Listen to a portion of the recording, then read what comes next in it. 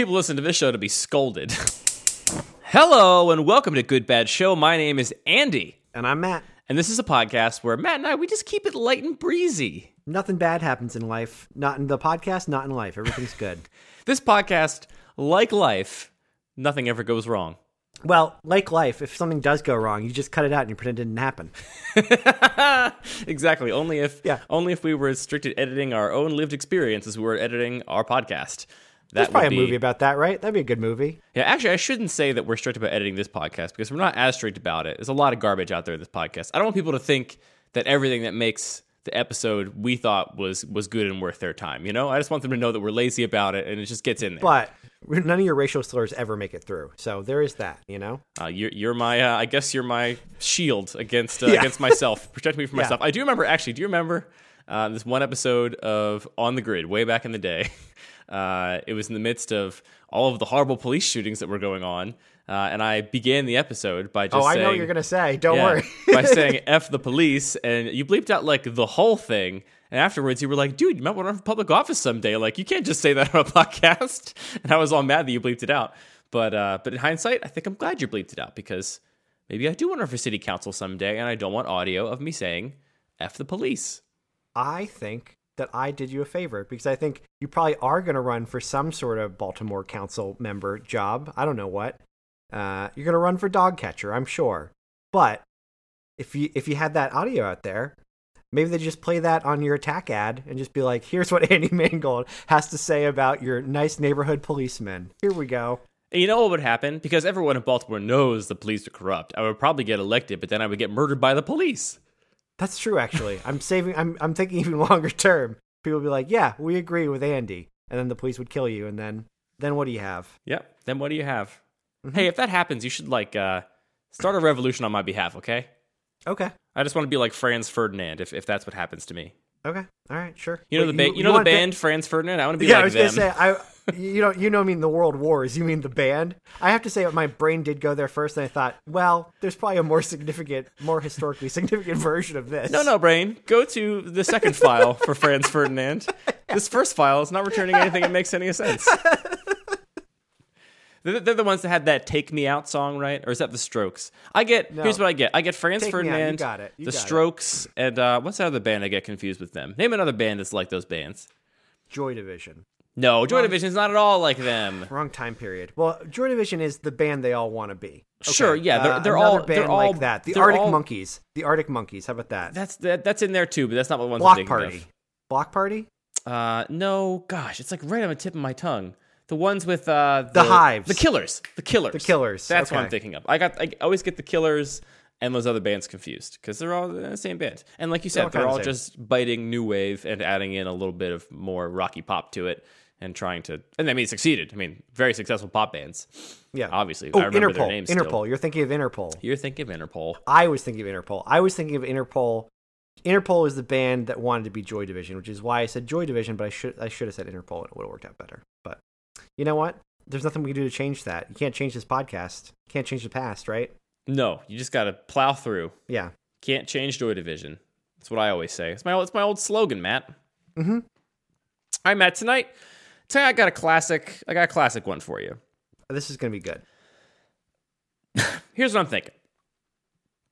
Tonight we're going to talk about hamburgers versus cheeseburgers. That is a classic. That could have been episode 1. So, and also, hamburgers have come up maybe more than any other topic on the show. That is absolutely not true. I think so. They come up a lot as an example because food is a very relatable example.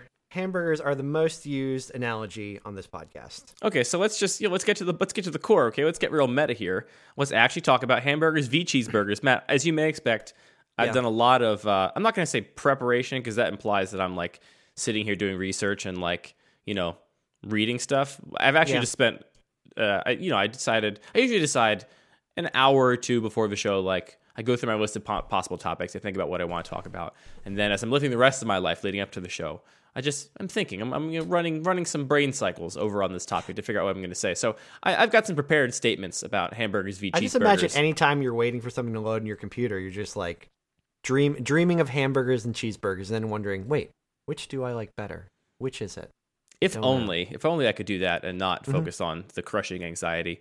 So before I go off on my little thing, I want to hear, Matt, we're at a nice restaurant, a nice burgery, a nice burgerarium, and the menu comes out. Do you order a hamburger or a cheeseburger? Go. Ooh, is it a place that specializes in a burger? Are we at like a Shake Shack or are we at like a fancy restaurant? We're at a burgerium is what I said. A burger place. An In-N-Out, a Shake Shack, a Five Guys, or something like that. I mean, sure. I would say like a restaurant that was nicer than those places that wasn't a chain, but why not? Let's go with one of those. I ordered a cheeseburger for sure. I ordered a cheeseburger. Now, why the cheeseburger? Talk me through the emotional relationship you have with the cheeseburger. I think the cheeseburger is an extension of the burger that is like a very acceptable form of burger. Like here's what I'm not going to do, Andy. I'm not going to order a bacon burger. I'm not going to order like a burger that you can't hold in your hand. Like I don't need a burger that layers like 17 deep and there's like all the ingredients and you have to like smash it together in order to even fit it in your mouth. That's not what I'm doing. But give me a burger with lettuce and tomato and cheese. I don't know, maybe some mustard on it, maybe ketchup, but still, just standard. I just like the standard burger ingredients, and I feel like cheese is firmly in that standard category. I feel like once you start to get to bacon, now you're outside the standard category of burger. You're starting to get to specialty burgers or like novelty burgers. So we could go off on a tangent here because as you were describing some specialty burger you couldn't pick up because it had so many ingredients on it, I just was seething with rage at restaurants that make sandwiches. Like a burger is a thing you can pick up, and if it's not a thing you can pick up, then it's not. Let's just call it something else. You can call it a novelty burger. You can call it a burger failure, but it's certainly not a burger. You know what? I blame Instagram, Matt. I think Instagram is why we have so many of these monster sandwiches that look good on a plate and then are physically impossible to eat in any sane way. You know what? I forgot one thing. I should have added pickles. Pickles was part of the condiments that are acceptable burger territory. But you're right about that because you know it doesn't photograph well? A burger that you can kind of push together and just fit neatly in your hand. Like the ingredients are all tucked under the bun. The burger's pretty thin. Yeah, you need a thin patty. That doesn't photograph well from the side. I bet I'm sure McDonald's probably has to prop the bun up at an angle and like push the pickles to the foreground. I'm sure doesn't go well for photographs just by default. Push the pickles to the foreground, indeed. They definitely, come on. I've seen some burger photography of real burgers. They push those pickles forward. I know a thing or two about that. Oh, they definitely do. And everything's made of Elmer's glue. That's what I know about food photography. Yeah. Because it's technically edible, right? Isn't that the thing? Is that you're not allowed to use something completely inedible, but what you're using doesn't have to be like strictly speaking food in food photography. Isn't that like the I gotta rule? be honest, like I've worked on some food packaging in my life and I've read some of those rules, but I also don't totally understand because some people just have like an illustration of a burger. Some people have like a clearly like photoshopped thing. I don't know. I don't totally understand where the line is. I don't know, man. It also could be a turns out or a double turns out. Maybe there are no rules about what food photography right? Maybe is. that's just like a thing that people are upset about, and they're like, "What? There's no law about that. That's just like a common practice." You're like, I mean, you go to eat one bowl of cereal, and it turns out it's full of Elmer's glue instead of milk, and then you're all mad for the rest of time about the rules for food photography. This is full of marbles. No one told me this would be full of marbles. You say choking on a marble. Yeah, it makes me so mad. Those sandwiches you can't eat. It's like, and I know that like the way the food looks on the plate is important. And too many people come away from a restaurant where they get served some 8-inch tall burger, some 8-inch tall, 3.5-inch wide burger. It's like, it's got the dimensions of a hot dog, but stood on its end. But it's all just ingredients and onion rings and fried eggs. I'm not even trying to put down like a double patty. I'll get a double patty from time to time, but you still have to be able to hold it and bite it. Yeah. Seems like essential. I think that's key. Essential. I think you should be able to eat a burger, Andy. That's my controversial opinion. Run for office. I can get behind this platform. Uh-huh. We believe in burgers you can eat. Hey, man. Unlike some presidents, I'm not eating my burgers with a fork and a knife. Yeah, not American at all. I don't know if the president does that, but I would run campaign ads against him. There you go. I'd just make it up. It doesn't matter. Facts don't matter. Because you could just do that now. You can just make stuff up. Facts don't matter. You can do whatever you want. You do what you want. So, you mentioned, now that we're kind of over our little, side quest about how sandwiches should not be too big that you can't eat them because the main job of a sandwich is to be eaten. Now let's discuss the cheese because, Matt, you named a bunch of other toppings on a burger. And you kind of said the cheese fits in your idea of a canonical burger, whereas something like bacon, that's a bridge too far. We can't have bacon on a burger. Now we're getting into novelty territory. And you know what? Here's what I'll say. I think bacon tastes good on a burger, but you know what, Matt? Bacon tastes good everywhere. That's not a surprise. Yeah, but you don't go slapping bacon on everything just because it tastes good everywhere. I'm not attacking bacon. This is not an attack on bacon. I'm just it saying, better not be. There is, I'm sure you could put peanut butter on a burger. I'm sure you could put chocolate chips on a burger. All things that taste good. And I've had a peanut butter burger. It tastes great. That is not a canonical burger. Nor is it even within the acceptable range of burger. It's a different thing. Yeah. It's good. It's fine. It's a peanut butter sandwich with beef. It's a different thing. You know? Peanut butter and jelly, but the jelly is beef instead. There's nothing wrong with being different. It's just not what it is. Is that what your parents told you when you were growing up? It's okay to be different. You're just not like them. Have you ever had a burger served on a Krispy Kreme donut? No. This is a thing that happens, apparently. I have a distinct memory of this because when I was in, I'm going to guess this was like early high school, pre me having a driver's license. Okay. I had a couple cousins in my family that were a little bit older than me, and it was like Thanksgiving or something, and we were hanging out a couple days after Thanksgiving, just kind of, hanging around. And we decided to go to a sports bar to watch this hockey game because my cousin was really into hockey. And so, I got to go out to a sports bar with my cousin. And it was one of, that's certainly not the first time I had been out to a restaurant without, my parents, but it was, still early in the days of that. We go out to this restaurant, and my cousin orders this glazed donut, this cut in half bun ways with a burger on it. And I think it also had, 2 burgers and bacon. It was like a kitchen sink garbage pile. Yeah. And I have such a distinct memory of being first of all, having this thought of you can order that? Because I had never been out to a restaurant with people that weren't my parents pretty much, or adults. And all of a sudden my 18-year-old cousin's ordering the burger served on a glazed donut. And then I also remember it was one of the first times in my life, and still to this day, one of the only times I've ever felt that is too gross for me to eat. I don't think I want a bite of that, which is not something I very often say. Hey, I'm with you. There's very few times where I've seen food and thought I won't like that. Actually, if anything, I've seen food and thought I'll probably like that too. And then in the rare instance I bite it and I don't like it, that's happened to me once or twice in my life. Interesting. But anyway, I don't think I'd eat the Krispy Kreme burger either. Yeah, I agree with you. I agree with you. These are all. These are fine as weird sandwiches, right? Whatever. They can exist. I'm not going to... There's no point in throwing rocks at the Krispy Kreme burger because it's not being made because people believe it is the most perfect iteration of burger. It's being made basically as a troll food, and so whatever, eat the troll food, fine. Yeah. I don't think anybody is putting that up on the pedestal and saying, here it is, the best possible burger. So let's get to the cheese, though, because you believe cheese to be sort of canon, part of the core foundation of burger, and I want to better understand that attitude. Well, one of the things is I can remember, maybe I was 16 or 17, and I watched a documentary called Burger USA, and I found out. What was it about? Well, you're going to be shocked by this. It was about burgers in the USA, all over the USA. Interesting. This is where I learned about Goober burgers, peanut butter burgers. This is where I learned about Southwestern burgers. But I did find out that one of the first places to ever make a burger, and I can't remember what they call it, a steak sandwich, and I don't know, steak patty, whatever. They call it something not a burger, but it's basically a burger. I think it was called a beef witch. They started by putting cheese on it. So one of the original burgers had cheese on it anyway. So there's historical precedent for this. But generally, I just think it just goes so well with the burger. I think it's not a condiment that detracts from or takes away from your ability to eat the burger, and it goes so well with it. I feel I don't know, it's like putting hot sauce on a taco. It just works. It's just natural. Yeah. That's interesting. The sort of history of the hamburger, and if we were a different podcast, one might say a better podcast, maybe I would have prepared some sort of history of the hamburger. But I have to speculate that, it probably has kind of interesting history because ground beef, wasn't so much a thing until we had a kind of food industry, commercialized food, where it was very efficient to grind up 600 cows all together and then just scoop a bunch of cow grinds into a little package and ship it off.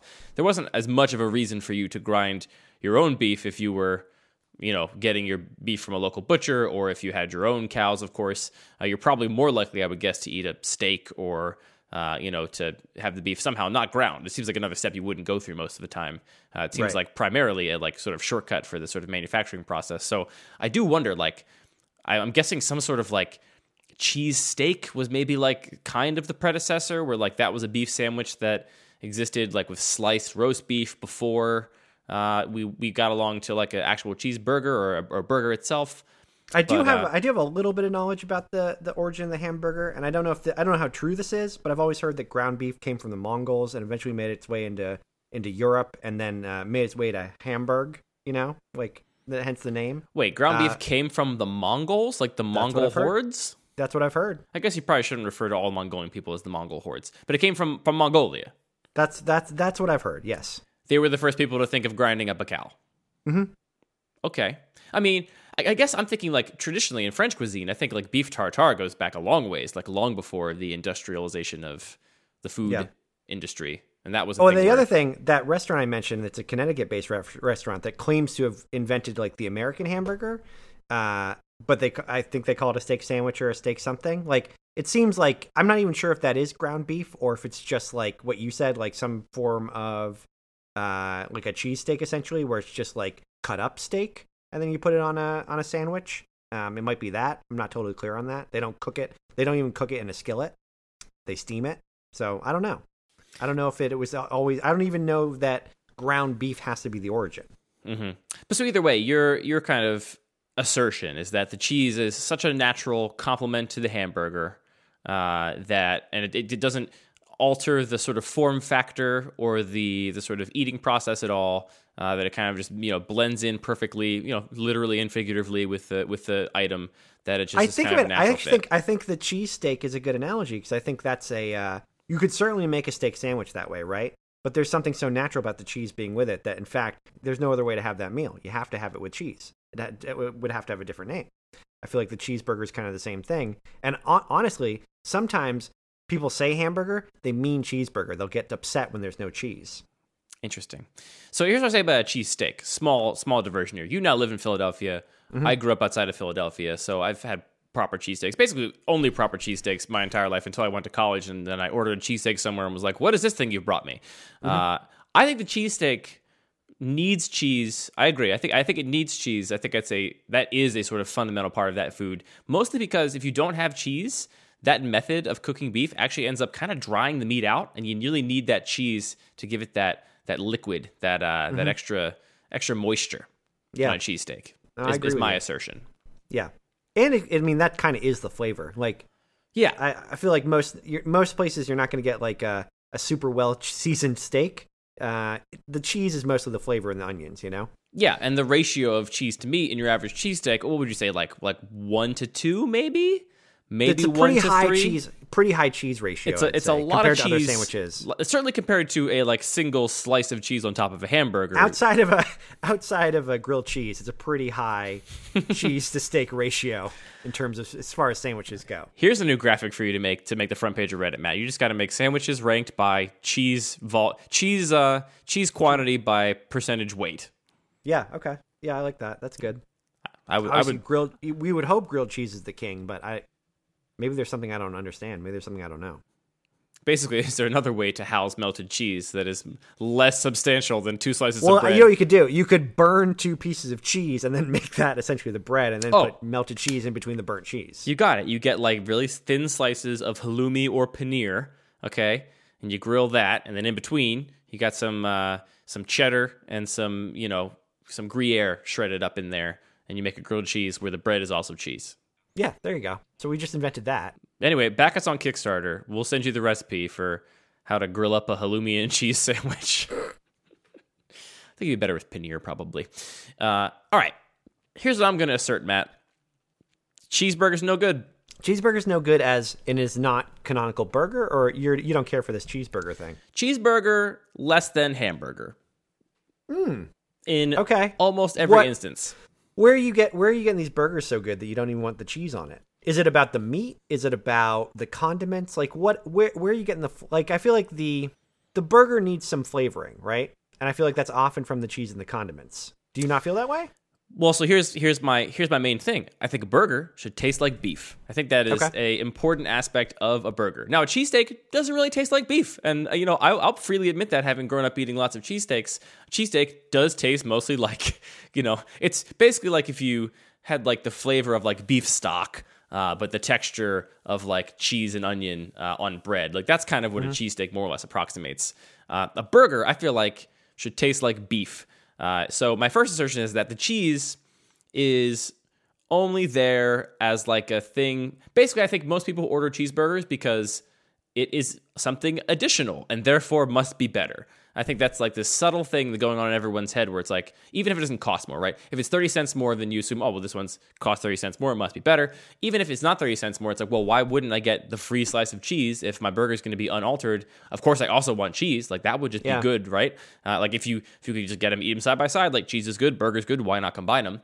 I think that's one of the main reasons people order cheeseburgers more than they order hamburgers. And I agree, like you mentioned that you think sometimes people order hamburger and expect a cheeseburger. I agree. I've seen that happen before, where people assume that cheeseburger is the sort of baseline of hamburger. Yeah, right. And here's what I'll say. For most of my adult life, I was a cheeseburger person also, and I had not really thought about it critically. I think I liked cheese, and I figured, of course, I like cheese. Why wouldn't I like cheeseburgers? And then a good friend came into my life back in college, and he never liked cheeseburgers. And for many years, I just stared at him weirdly and was like, why are you not eating cheese in your burger?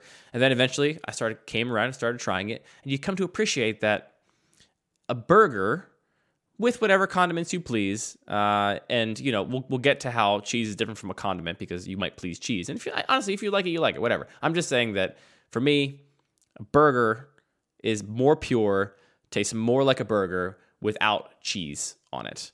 And I think that if not for the fact, I think if you could like switch it, right? If somehow a hamburger was perceived as the thing that was extra, like it was like somehow augmented and embittered, and the cheeseburger was like the baseline. If you could like flip that, I think that the scales would swing so far in the other direction. No one would ever order a cheeseburger anymore because why? It just without that psychological trick, I don't think it has any teeth on it. And here's the other thing I will say before you can defend your cheeseburgers is that in most instances, in my personal opinion, putting like a slice of American cheese on a burger or whatever with all these other condiments we mentioned doesn't affect the taste at all. Like you cannot taste that cheese. It might as well not even be there. I mean, I'm open to this idea, but I do, in my mind, I can taste, like I taste cheese when I think of a burger. I don't necessarily agree that you can't taste the cheese, but I like to be minimal on the condiments. Like I don't really like ketchup that much. I think it's kind of weird and too sweet. I also don't put ketchup on a burger. I don't know why people insist on ketchup on so many things. I don't think of it as it seems like a child's condiment. It doesn't seem like a real condiment. A child's condiment. It's like ranch. Like I know people love ranch, they defend it with their life, but like if you put ranch on something, the only taste is ranch. It's not. Well, that's why people like it, Matt. Anymore. That's why people like it because people. Here's the deal, and I say this. I hope I can't say this without sounding like some sort of elite jerk, but that's what this podcast is all about. People put ranch and ketchup on everything because they don't like the taste of most food, and they don't want to try something new. They don't want anything new because they're comfortable with ranch flavor, and so let's make everything taste like ranch, and then it doesn't matter what I'm eating because I don't have to ever sort of push myself in my boundaries. And look, I understand putting like a bland vegetable in ranch. I understand the idea behind that, but like. Don't you dare call vegetables bland on this podcast. Let's say you put ranch on pizza or you put ranch on wings or something that has a distinct flavor. Why? What's the point of doing that? Do you like the taste of pizza? Do you like the taste of wings? If you put ranch on it, you're just covering that up. So I feel that way about ketchup, and I can understand your statement But you don't feel that way about cheese. No, because I think cheese is just feels like an important part of the mix of a burger. Cheese is not overpowering. Definitely not. The single slice of American cheese doesn't take over the beef. I think if you get a Big Mac, then yes, you now have like the overpowering Thousand Island dressing or whatever. But I think you combine. Wait, they put Thousand Island dressing on a Big Mac? I'm pretty sure that's what secret sauce is, right? Transparently, I've never had a Big Mac. I'm pretty sure. So I'm pretty sure it's just. I thought it was just their name for like a burger. I didn't know it was actually something special. Yeah, it's got a sauce on it. Oh, interesting. But I think when you add, let's say it's just tomato, lettuce, cheese, and then you have a burger. I don't think any of those three things are so overpowering. They're just little accents. They're little additions, but they're not ketchup and they're not ranch, right? Well, here's the best thing to compare it to, right? I think we should compare it to cheese on a pizza, because you will not find me arguing that cheese on a pizza is not completely essential to that food item, right? Yeah. Without cheese, you could certainly say, like, well, why not just have some tomato sauce bread and also have some cheese on the side? But the way that all of those ingredients combine makes a new, unique thing, right? Mm-hmm. Like the melted cheese on top, sort of sealing in this little like gooey layer of sauce between the hopefully crisp and also chewy crust. All of that like makes the whole is greater than the sum of its parts when you have a sort of food item like that. Yeah. And that to me, that's my definition for like which items of this thing become essential. To me, when you slap a big, slab of cheese on top of a burger, you do not get anything magical that is greater than the sum of its parts. You have a burger, and if it was a good burger, it's still a good burger, and you had some cheese, and if you pick good cheese, it's still fine cheese. But there's no magic that happens when you slap a piece of cheese on top of a burger, which is the distinction I want to make. Which, frankly, is also true of almost every condiment except for pickles. I think you need some kind of acidity on a burger to give it that extra dimension of flavor. And then if you like, the crunch of lettuce, fine. If you like tomato when tomato's in season because you like that going on, that's also fine. But to me, I think a burger essentially needs that sort of salty beef, deep flavor, a little bit of acidity, and that's how you get like sort of the magical food item that is greater than its ingredients, which to me, the cheese just has no part in that. It's not even included. Like, to me, slapping cheese on a burger, you might as well put it on a donut bun. Sure, like, you might like it, could be fine, but not part of the sort of essential DNA of the sandwich. I get that. I do, in my mind, the cheese is part of that, but I also wouldn't be upset about, pickles in a burger and no cheese. That sounds pretty good too. So I don't feel like I would lose in any of these scenarios, but the way I picture it, I imagine cheese is just part of that magical combo, the way you kind of talked about pizza. I feel that way. Okay, so what is the cheese you put on top of a burger? What's your go-to cheese? American or Swiss? American cheese, really? You're really just going to slap a perfect square of like extruded yellow on top of that burger? Yeah, I am. Yep. I also like whiz on my cheesesteaks. Oh, I like cheesesteaks with whiz. I mean, come on, that's what a cheesesteak is. But I mean, it's also fine with provolone. I'm fine with the provolone. But if I have to pick, if I'm in line and I'm under the gun, I'm going to say whiz every time. Yeah. Well, it's a funner word. It's a more fun word to say. And also, like, I feel like people pretend that provolone is like you're like a classier person because you ordered your provolone cheesesteak. No, there's no room for class in cheesesteaks. It is what it is, man. You're ordering. Let a us all be pigs in mud and eat our Yeah. cheesesteaks. Okay. If you're not drunk ordering a cheesesteak, you're the only one. Just enjoy being the only sober person ordering your provolone cheesesteak. It's fine. I feel very seen right now. That was me in high school, the only sober person ordering the provolone cheesesteak. We did do that. There was one cheesesteak place right by my buddy's house, and we had this ritual one summer where, like, every single Friday after school, we would go and each get 2-foot-long cheesesteaks and then eat them over the course of, 4 p.m. to 2 a.m. That was our, fuel for the evening as we mostly played video games. That still sounds good now. Yeah, I would do it tomorrow. Why not? Yeah, it's really if you're good like, stuff. you want to stay up from 4 p.m. to 2 a.m., play video games, eat cheesesteaks, I'm like, yeah, 30-year-old me and 16-year-old me agree. That sounds great. Yeah. If you're going to go cheese on a burger, I think Swiss is fine. More specifically, I think you want to go Gruyere. I think that's a good cheese for on top of a burger.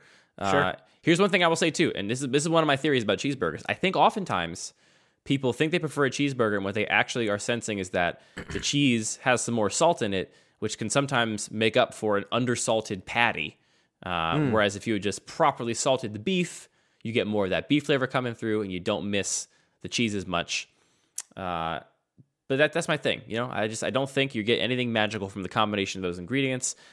Everyone playing at home, you could decide for yourself: is putting cheese on a hamburger like making a pizza, or is putting cheese on a hamburger like putting a slice of cheese on top of a pancake, or some other food that doesn't have cheese in it intrinsically.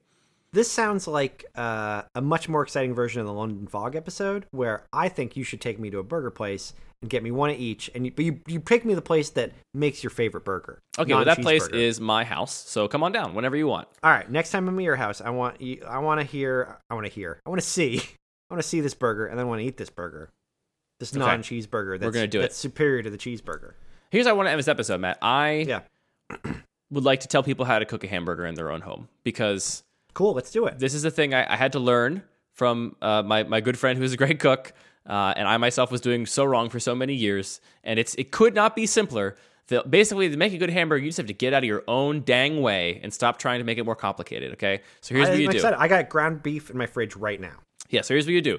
So you go to the store and you get ground beef. Obviously, the better quality ground beef you can get, the better. If you can get it from a good butcher shop where it hopefully was ground from a smaller selection of meat, great. If you're really going over the top, you get your own cut of beef, you grind it at home, but forget that. People are not doing that realistically. Go buy your own meat grinder is what you're saying.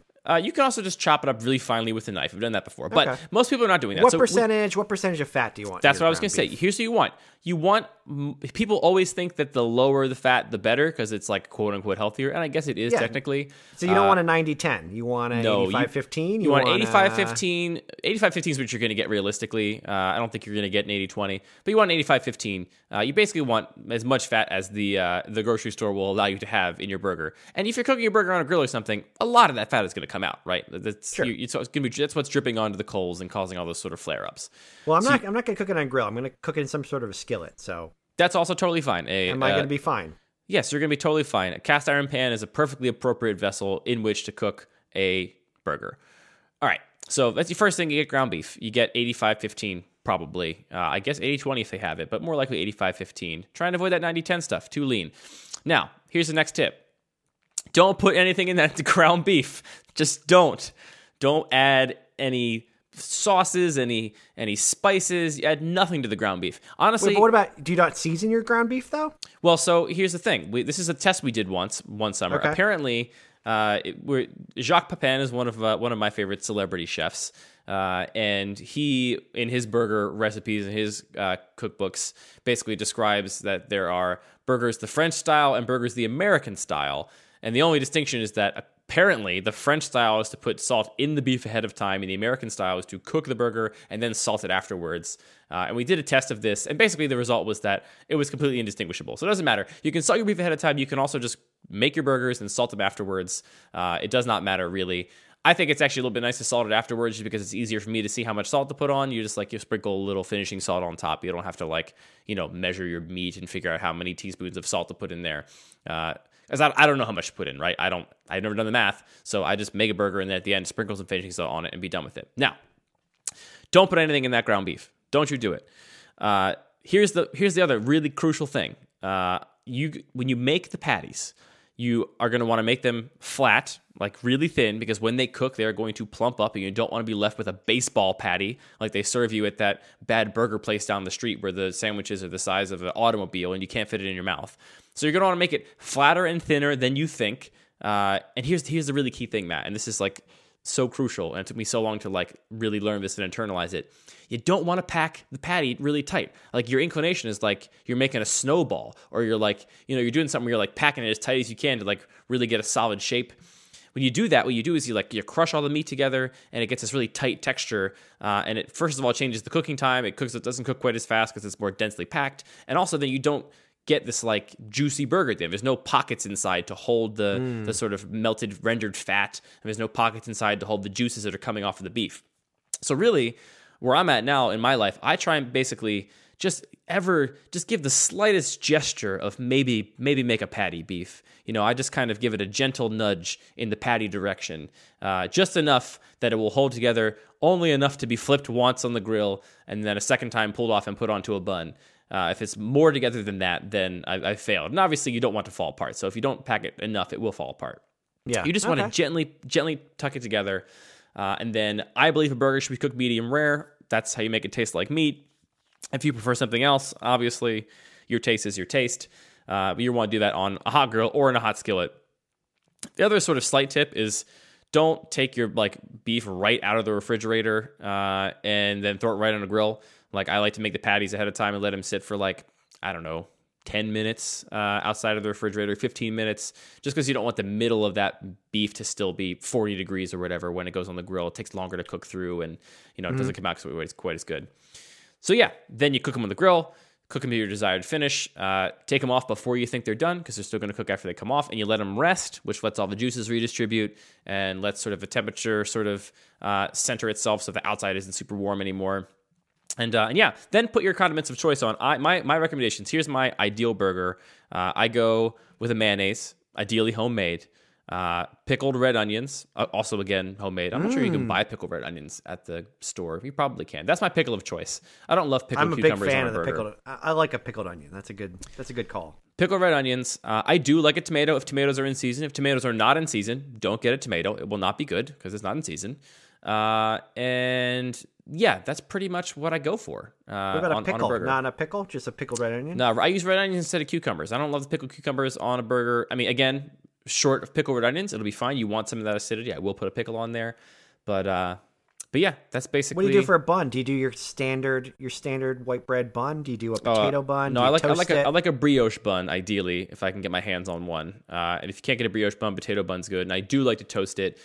Primarily to provide a sort of more solid substrate on which to apply mayonnaise and sort of have the burger resting on top of a more substantial foundation.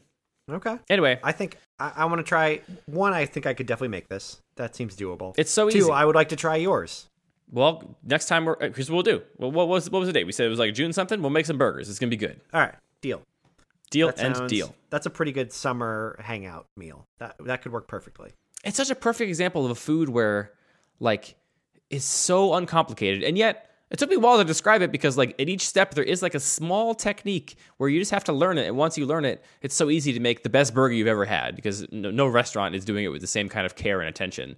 But if you don't know those things, for years I was like packing my burgers as if I was like making a hockey puck that had to like survive a nuclear holocaust. Like it was packing so much meat so tightly into this thing. And then I was always like, my burger's never as good as your burgers, friend. How do you do them? He was like, oh, I just barely pack them together. And I was like, genius, brilliant. That's what people tune in for. And then don't go on some food blog. Don't go on some food blog where they tell you to like mix sausage in with the ground beef or something. Just don't do that. You want to eat a burger people. Yeah. That's one thing we can agree on. Stop putting dumb stuff in your burgers, you idiots. Yeah. That's what people I'll tell you one thing. People listen to this show to be scolded. Tell you one thing, don't put a dumb thing in your burger, you idiot. That's our catchphrase on the show. Yeah, that's how we end our episode now. If it's a thing that we just talk about the thing we don't like and tell everyone to stop doing it, you idiots. I was going to say burgers specifically. We always end and we just always say, don't put a dumb thing in your burger, you idiots. Yep. You've been listening to Good Bad Show. Goodbye.